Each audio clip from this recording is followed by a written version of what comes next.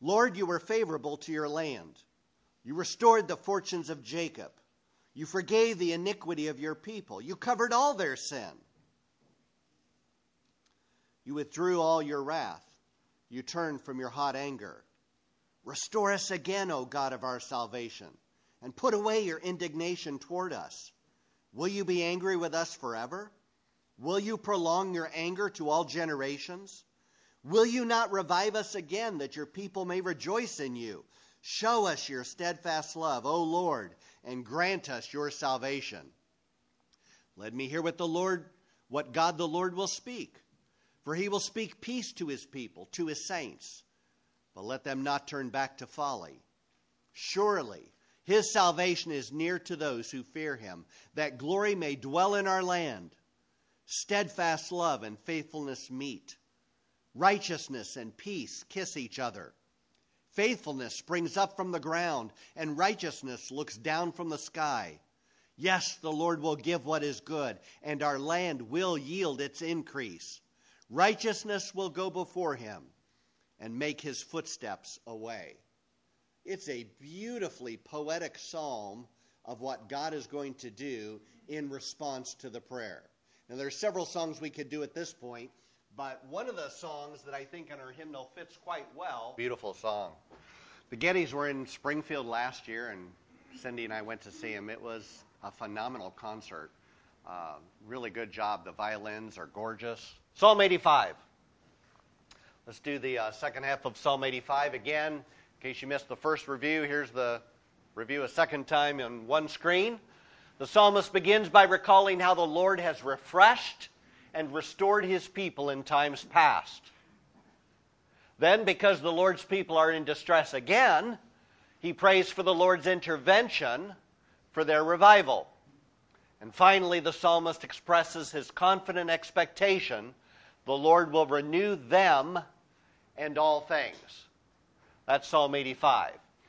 The prayer request really begins in verse 8 when it reads this way: Let me hear what God the Lord will speak, for he will speak peace to his people, to his saints. But let them not turn back to folly. Surely his salvation is near to those who fear him, that glory may dwell in our land. Start off with the principle, building on last week, that everybody is hearing voices. You're not crazy if you're hearing voices. You're hearing voices whether you recognize it or not. Those voices may be inside of you because there is such a thing as self-talk, and you do talk to yourself. Some of you actually talk to yourself out loud, and that does weird people out a little bit. But everybody has self-talk, but there's also talk that you hear from other people and in our culture in different ways.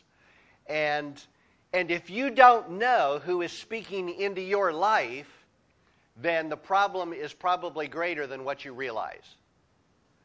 Because part of the solution to what we need from God is recognizing, for starters, what voices am I being exposed to that are potentially or almost likely influencing me? And it's learning to identify those voices. There was a book written a few years ago called The Wisdom Pyramid by Brett McCracken. The Wisdom Pyramid, it's less than 10 years old, and what it is not strict categories, but categories nonetheless from most important to least important, and all of those categories are speaking into our lives. And then learning to control and monitor the voices that are speaking into our lives. Now, the book was published by Crossway, and so there's a little 2-minute promo that explains the book, which I've included in the presentation, so that you get an idea of who you're listening to or you're at least exposed to. It goes like this.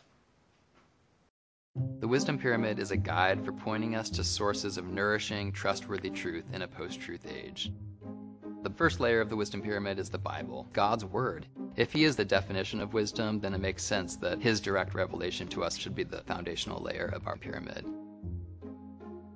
Next up is the church. This is God's people across time, our local church, the body of Christ on earth. It should be an invaluable source of wisdom for us. And then nature, God's creation. Scripture says, the heavens declare the glory of God. God's creation should reveal things to us about the Creator. And so if we spend time outside instead of on our devices, we can pick up a little wisdom there. And then books. This is kind of an obvious one if you think about becoming wise, read books. But I think especially older books, books that have stood the test of time, is important for our wisdom. And then beauty, art, music, things that help us reflect, focus, be attentive to the world around us. Wisdom is not just about facts, it's also about feelings and emotions and kind of that intangible level that beauty can provide. And then finally, at the top of the wisdom pyramid, which is the least important, is the internet and social media. It's not that that can never be a source of truth, but we need to be careful and we need to use it sparingly. Don't make it the staple of your diet. So that's it. That's the wisdom pyramid. It's really just a guide to help us be discerning in our media habits, in the things that are speaking into our hearts and minds. We need Christians of all people to be growing in wisdom and not following the ways of the world.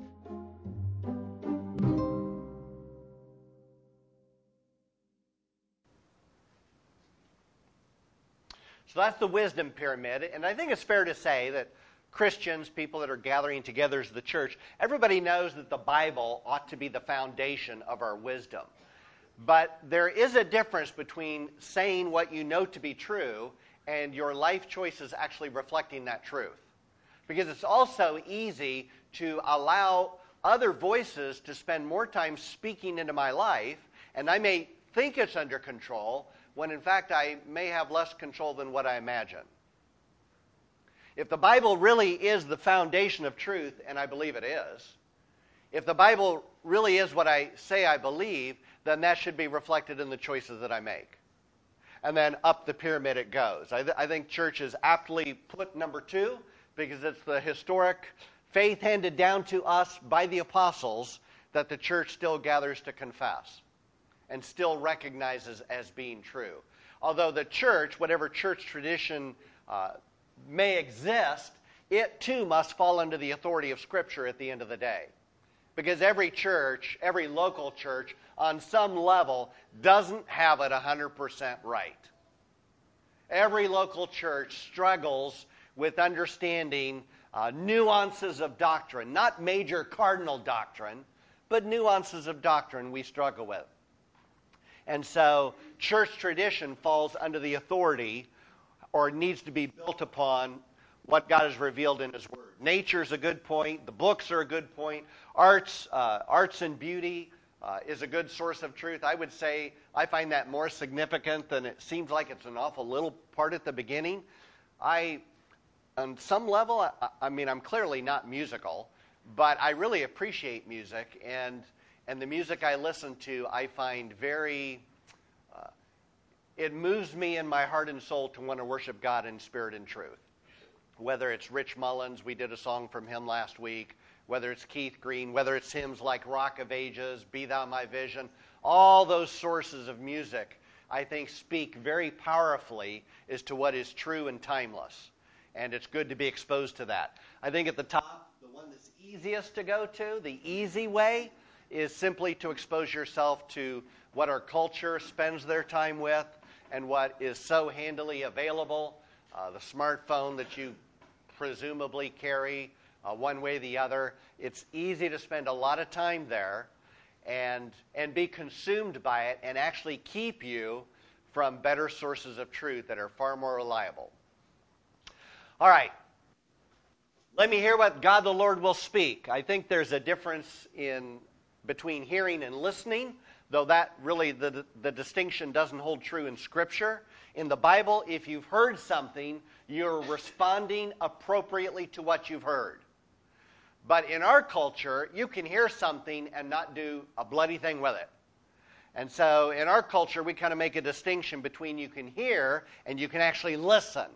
Listen tends to suggest you've responded appropriately to what you've heard. And that's a good thing. Because the Israelites heard a lot of what God said. They heard what the prophets said. They heard what was read to them in the synagogue, but it didn't mean they responded appropriately. Their tendency, as you read through the Old Testament, their tendency is to persecute and reject the prophet's message. Their tendency is to persecute, kill, and destroy, and to not pay attention, and to go after their idols no matter what God says in any form. So just because you've heard something does not necessarily mean you've responded rightly to what you've heard. Jesus said things like, if anyone has ears to hear, let him hear. He's telling people they heard what he just said, but he's not saying, are you hearing what I just said, but are you responding appropriately to what I just said? Is it making a difference in your priorities, in your time schedule, in the way that you conduct yourself, in your motivations? It's to make a difference. Jesus also said, why do you call me Lord, Lord, and do not do what I tell you? Because you can hear, but you can possibly not respond appropriately in accordance with what has been said. Cornelius is a good example of somebody who did the opposite. Cornelius sent for Peter, and Peter had to be prepared by the Lord. You'll read about it in Acts chapter 10. And when Peter came, Peter asked him, tell me why you sent for me. And Cornelius kind of lays out his story.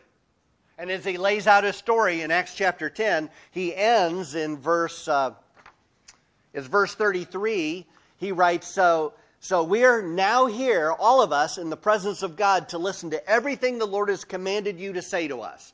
I want to know what God has told you to tell me. I want to respond. That's Cornelius. Not somebody who just hears the message, but somebody who's eager to hear the message and wants to receive the message so that it makes a difference in his life. He does hear and he does respond appropriately. Another good example would be the Bereans in Acts chapter 17, which is kind of an interesting story I'll tell you why in just a second.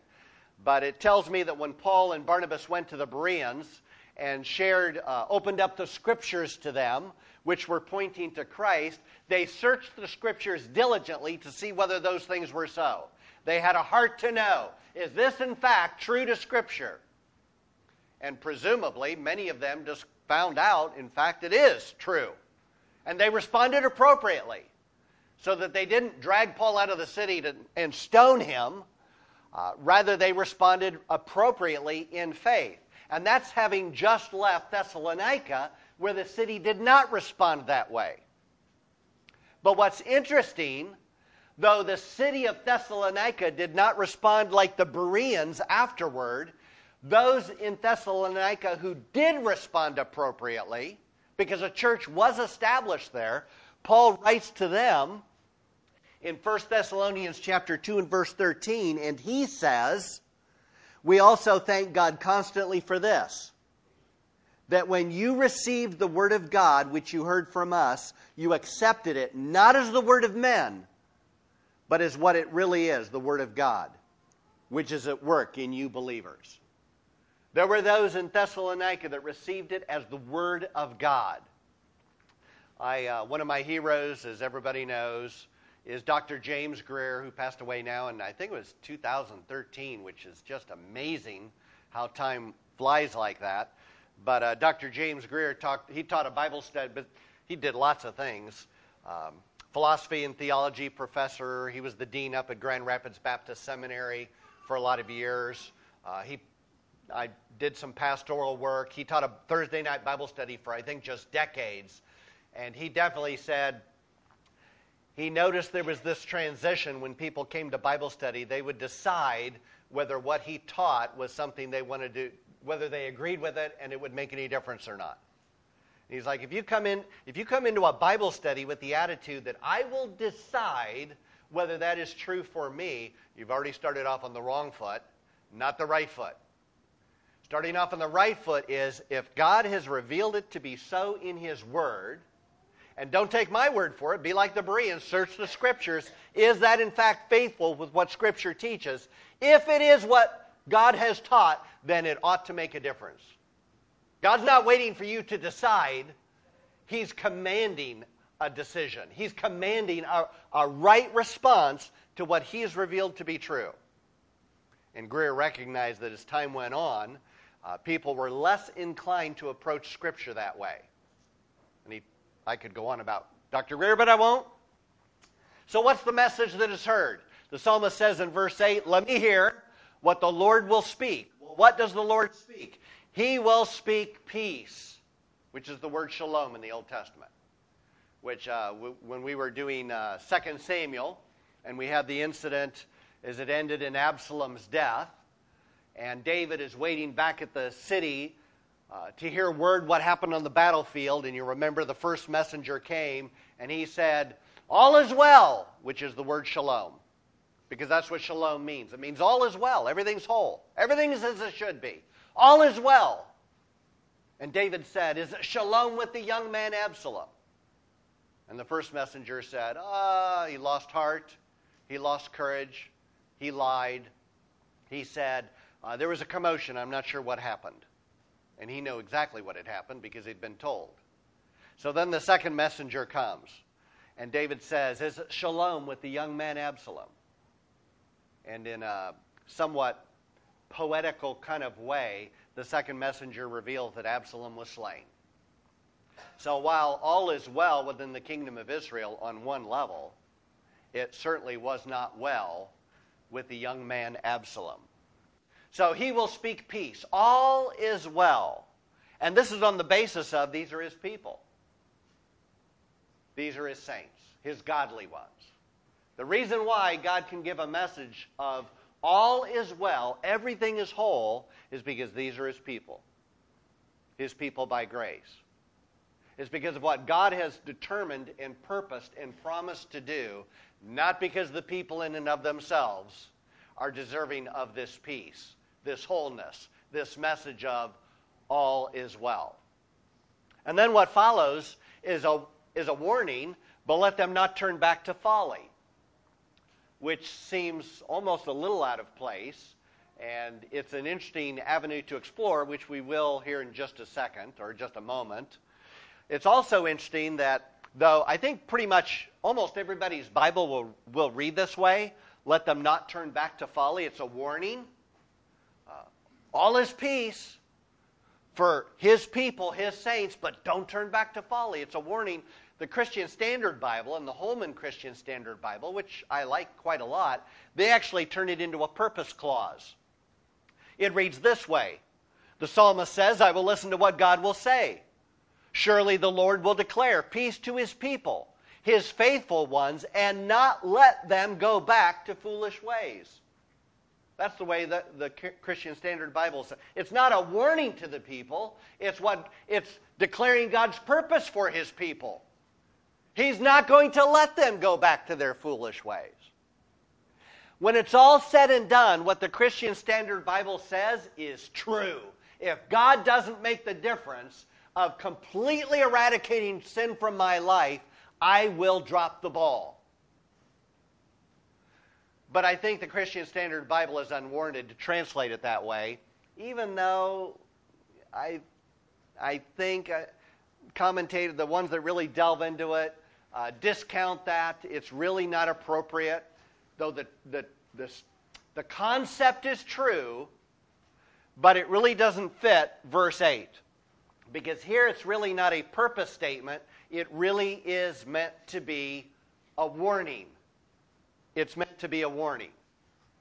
Verse 9 says, surely his salvation is near to those who fear him, that glory may dwell in our land. And so we've got this unresolved tension in Psalm 85. Now, it is resolved in Scripture as a whole, and on some level it's even resolved in Psalm 85, but there's this incredible tension through especially all of the Old Testament between things like God speaking peace, these are his people, they're his saints, salvation is near, glory is going to dwell in the land, and then you've got this warning, don't turn back to folly.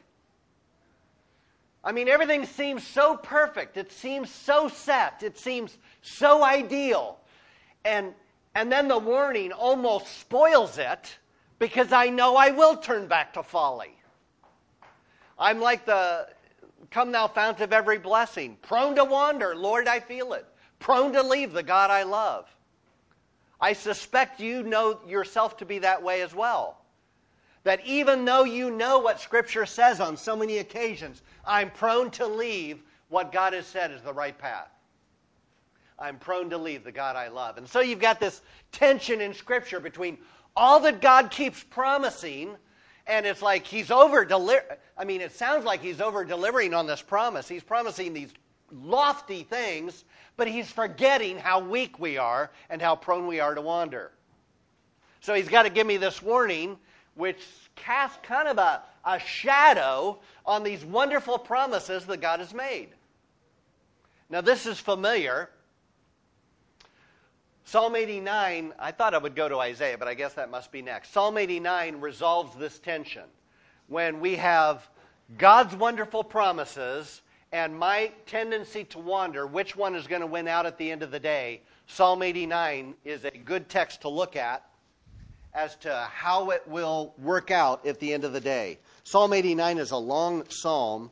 It's a beautiful psalm. I'm going to start reading, and I may skip around. I know you can find it because you're in Psalm 85, so it's very, very nearby. It's a neighbor. Same block.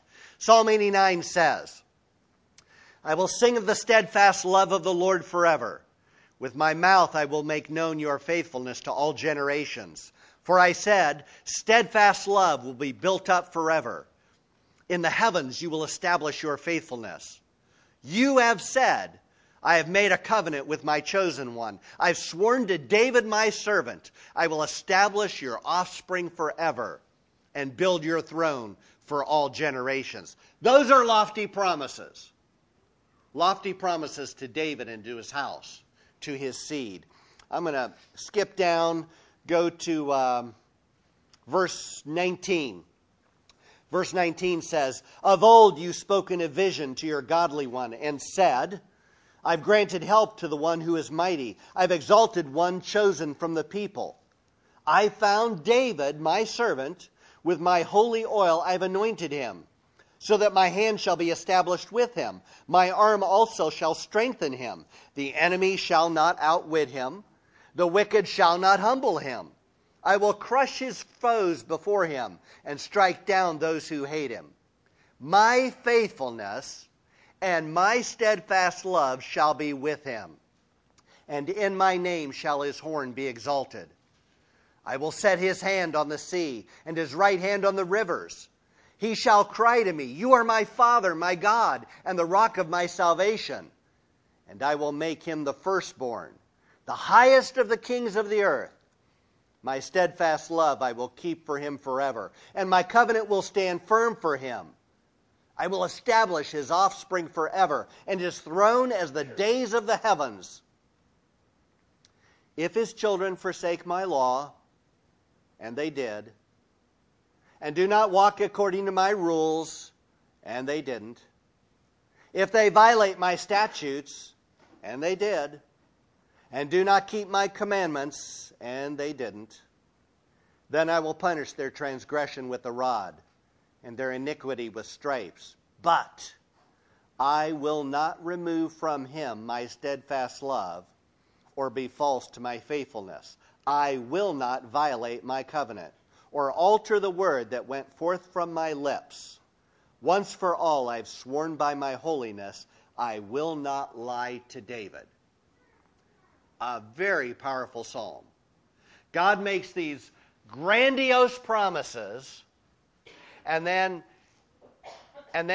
he anticipates Israel and David's descendants not obeying and not walking in the commandments of the Lord and not obeying the statutes.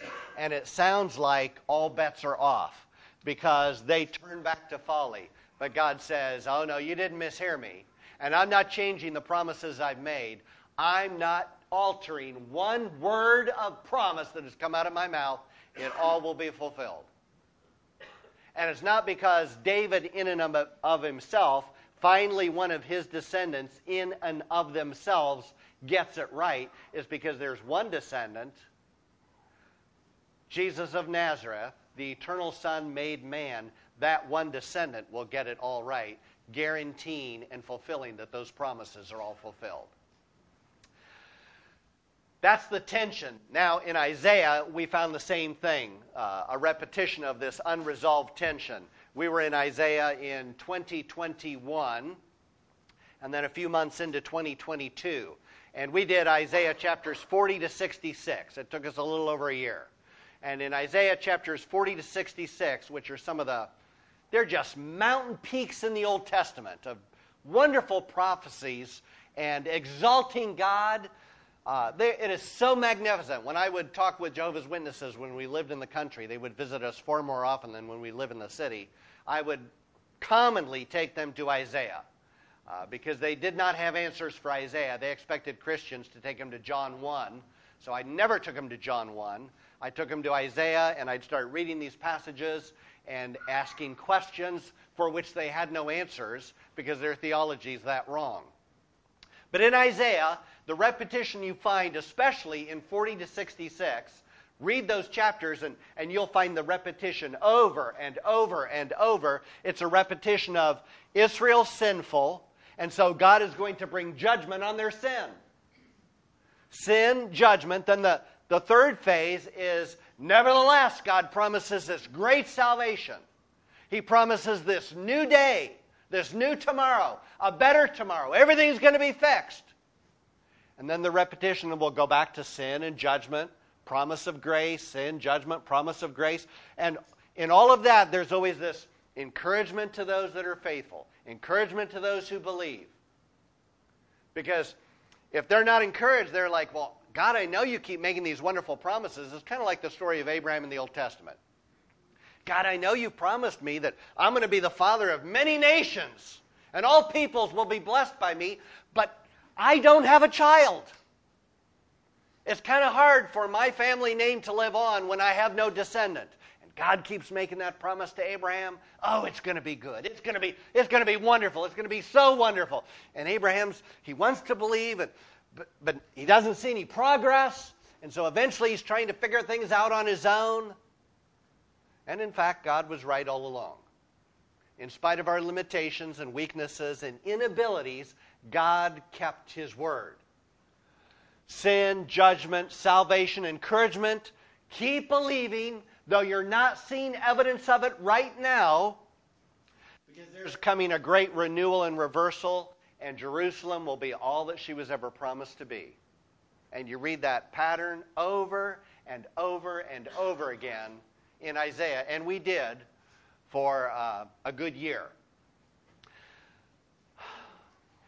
He says, surely salvation is near to those who fear him, that glory may dwell in our land. The good news to the church is salvation is near. It's near to Jews, Gentiles, male, female, slave, free, all cultures, all languages. God has said salvation is near. Because salvation is by faith. Salvation is by trusting in his Son, not trusting in your best efforts and being better than your neighbor. I have a passage, Romans chapter 10 on there. I'm going to show you this passage. And if we were to do it proper, I wouldn't be going back to Ephesians next week. But I am planning on going back to Ephesians for all you naysayers. Ephesians will be in Ephesians chapter 6 and finish up that letter. But I'm going to read to you Romans chapter 10, verses 5 to 13, to keep it super simple, but I think it accurately captures whatever you read in a better translation. I'm just going to give it to you in a very simplified form. This is from the Living Bible. So Romans chapter 10 puts it this way. For Moses wrote that if a person could be perfectly good and hold out against temptation all his life and never sin once, then he could be pardoned and saved. That is still true.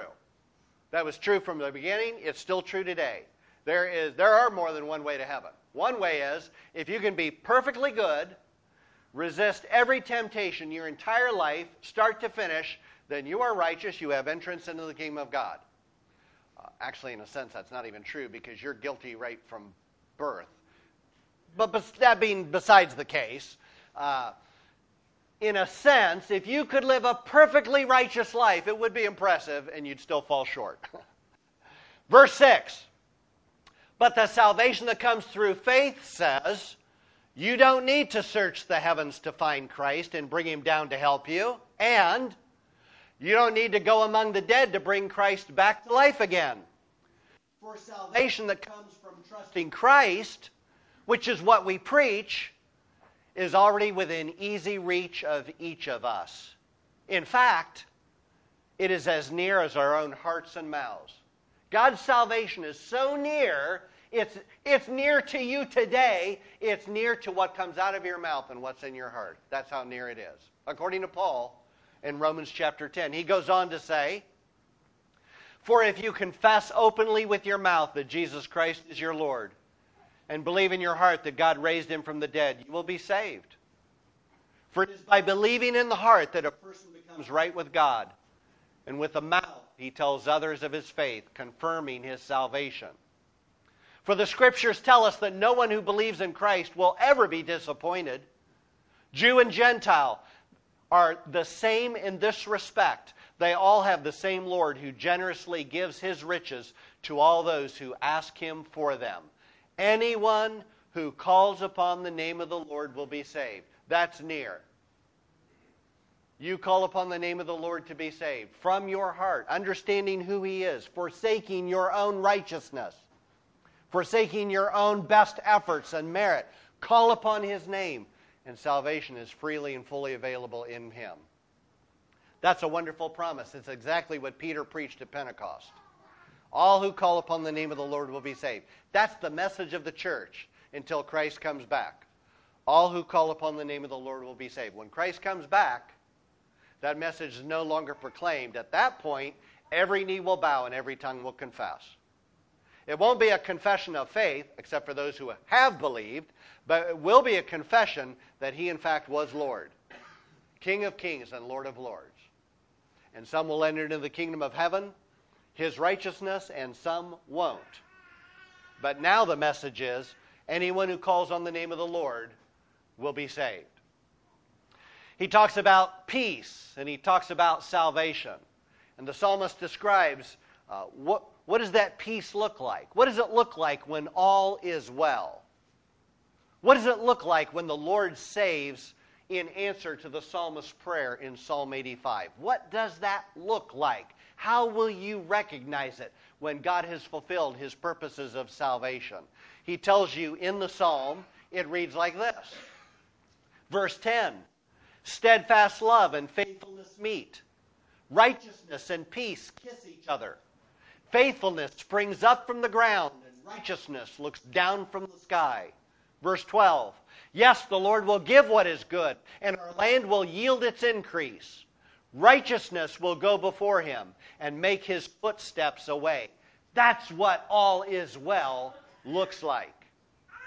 That's what God's salvation looks like at the end of Psalm 85. When he talks about steadfast love, he's talking about God's covenant love, his loyalty to what he said he will do. When he's sworn by himself, he isn't going to set it aside and say, well, I would have done it, but you people have become much more difficult than I could have possibly imagined. I'm not going to bring salvation like I said I would because of you. When God has promised by his own name, his salvation and his peace, all is well, it will be brought about because it depends solely on him. Twice you read about this word faithfulness. Some Bibles, I'm pretty sure the New King James and the Old King James, translate the word truth. And that's a good word. It could easily be translated truth. And the idea behind this word of faithfulness or steadfast love and truth meet, what it is, it's appealing to a standard. It's appealing to fidelity. It's appealing to something that doesn't change. It's unwavering. God's steadfast love is unwavering. It will not be deterred. He will accomplish his purposes, as he always has, particularly purposes of redemption in Christ. Steadfast love and truth meet. He uses the word righteousness 3 times in this depiction. And this righteousness has to do with rightness of relationship and rightness of behavior. It's not simply a moral standard of living right. It's being in right relationship. Both concepts are included in the word righteousness. So there is a rightness of relationship between God and his people, and a rightness of behavior between God's people and himself. Righteousness. The last word, peace, which we've already looked at on some level, is the word shalom. All is well. Everything is made whole. And then you've got this idea of meeting together or kissing one another. Faithfulness springing up from the ground and righteousness coming down from the sky. There's this convergence in this text. There's a convergence taking place. Everybody recognizes that this is a portrayal of full and final restoration. When it's all said and done, this is what it looks like. What they don't agree on, some commentators are arguing this is depicting what it looks like, what God will do. Other commentators say, we think this is looking at the difference it makes in our lives, what it looks like from our vantage point, and some say it's a mixture of the two. It's looking at what God's done, looking at the response found in us, and this is the picture that's being portrayed here. I'm going to go with largely this is a portrayal of God's attributes and actions. Because at the end of the day, if God doesn't do something, you've got no perfect picture at the end. And I need to point out that good commentators, and they are right to do so, are careful to point out, don't come away with this thinking that somehow God's steadfast love and his truth, or God's steadfast love and his righteousness, that somehow they're at odds with one another. That they're not in harmony with one another. That's an impossibility. God is perfectly who he is all the time. From our vantage point, a meeting takes place. From God's vantage point, there was never not a meeting. They were perfectly united all the time. God's steadfast love and his truthfulness and his righteousness and his peace were always operating in perfect harmony all the time. But from our vantage point, we thought, it's easy to think, I don't know how that could possibly happen. We're sinful. But there's this wonderful convergence, this wonderful meeting that takes place where we see the harmony in God's attributes take place, and they take place primarily in the cross. Primarily in the cross. God's steadfast love, he said he would save his people. You shall call his name Jesus, for he shall save his people from their sins. And God, in his steadfast love, fulfills his purposes of salvation without ever sacrificing his own righteousness and truth. Because Romans also says, and I think it's chapter 3, God is both the just and the justifier of those who will believe. He's the one who makes it happen. And he also has maintained perfect justice throughout. Charles Spurgeon has some wonderful quotes on this as well. How unimaginably God is able to accomplish all of his purposes without ever diminishing any one of his attributes. And it all takes place in the person and the work of the Lord Jesus Christ. This is a fulfillment of the Lord's Prayer where you have the line, your will be done on earth as it is in heaven. What does that look like? It looks like verses 10, 11, 12, and 13. Our Father who art in heaven, hallowed be your name. Your kingdom come. Your will be done on earth as it is in heaven. What does that look like? It looks like steadfast love and faithfulness meeting. It looks like righteousness and peace kissing each other. It looks like faithfulness springing up from the ground and righteousness looking down from the sky, which is, by the way, it's a wonderful picture. The faithfulness or the truthfulness that's in the ground, it's buried there right now. Just like farmers are going to, in a couple months, they'll put seeds in the ground and you'll wait for them to come up. Right now, God has planted seeds in the ground. Seeds of what he's promised to do. And they're still dormant. A lot of those seeds are still in the ground. We're still waiting. Because God's will isn't being done on earth even as it is in heaven. Those seeds are still in the ground. But one day, God's not going to say, oh, forget it. I'm just going to start over. One day those seeds are going to sprout because his righteousness is going to come down from the sky. And those seeds are going to sprout. And everything God has ever promised to do will be brought to completion. because God is not man that he should change or repent or alter his purposes. And I think that does it. Psalm 85. What are your comments and questions? Jonathan.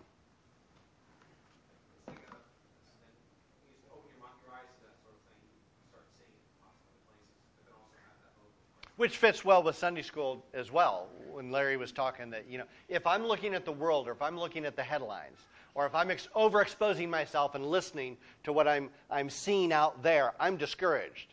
But if I'm looking at what God said is true, and how this is all going to wrap up, then I'm very much encouraged. I'm very much encouraged. His word does not return into him void. It will accomplish exactly what he set it out to accomplish. And it's in that the church moves forward. Joe.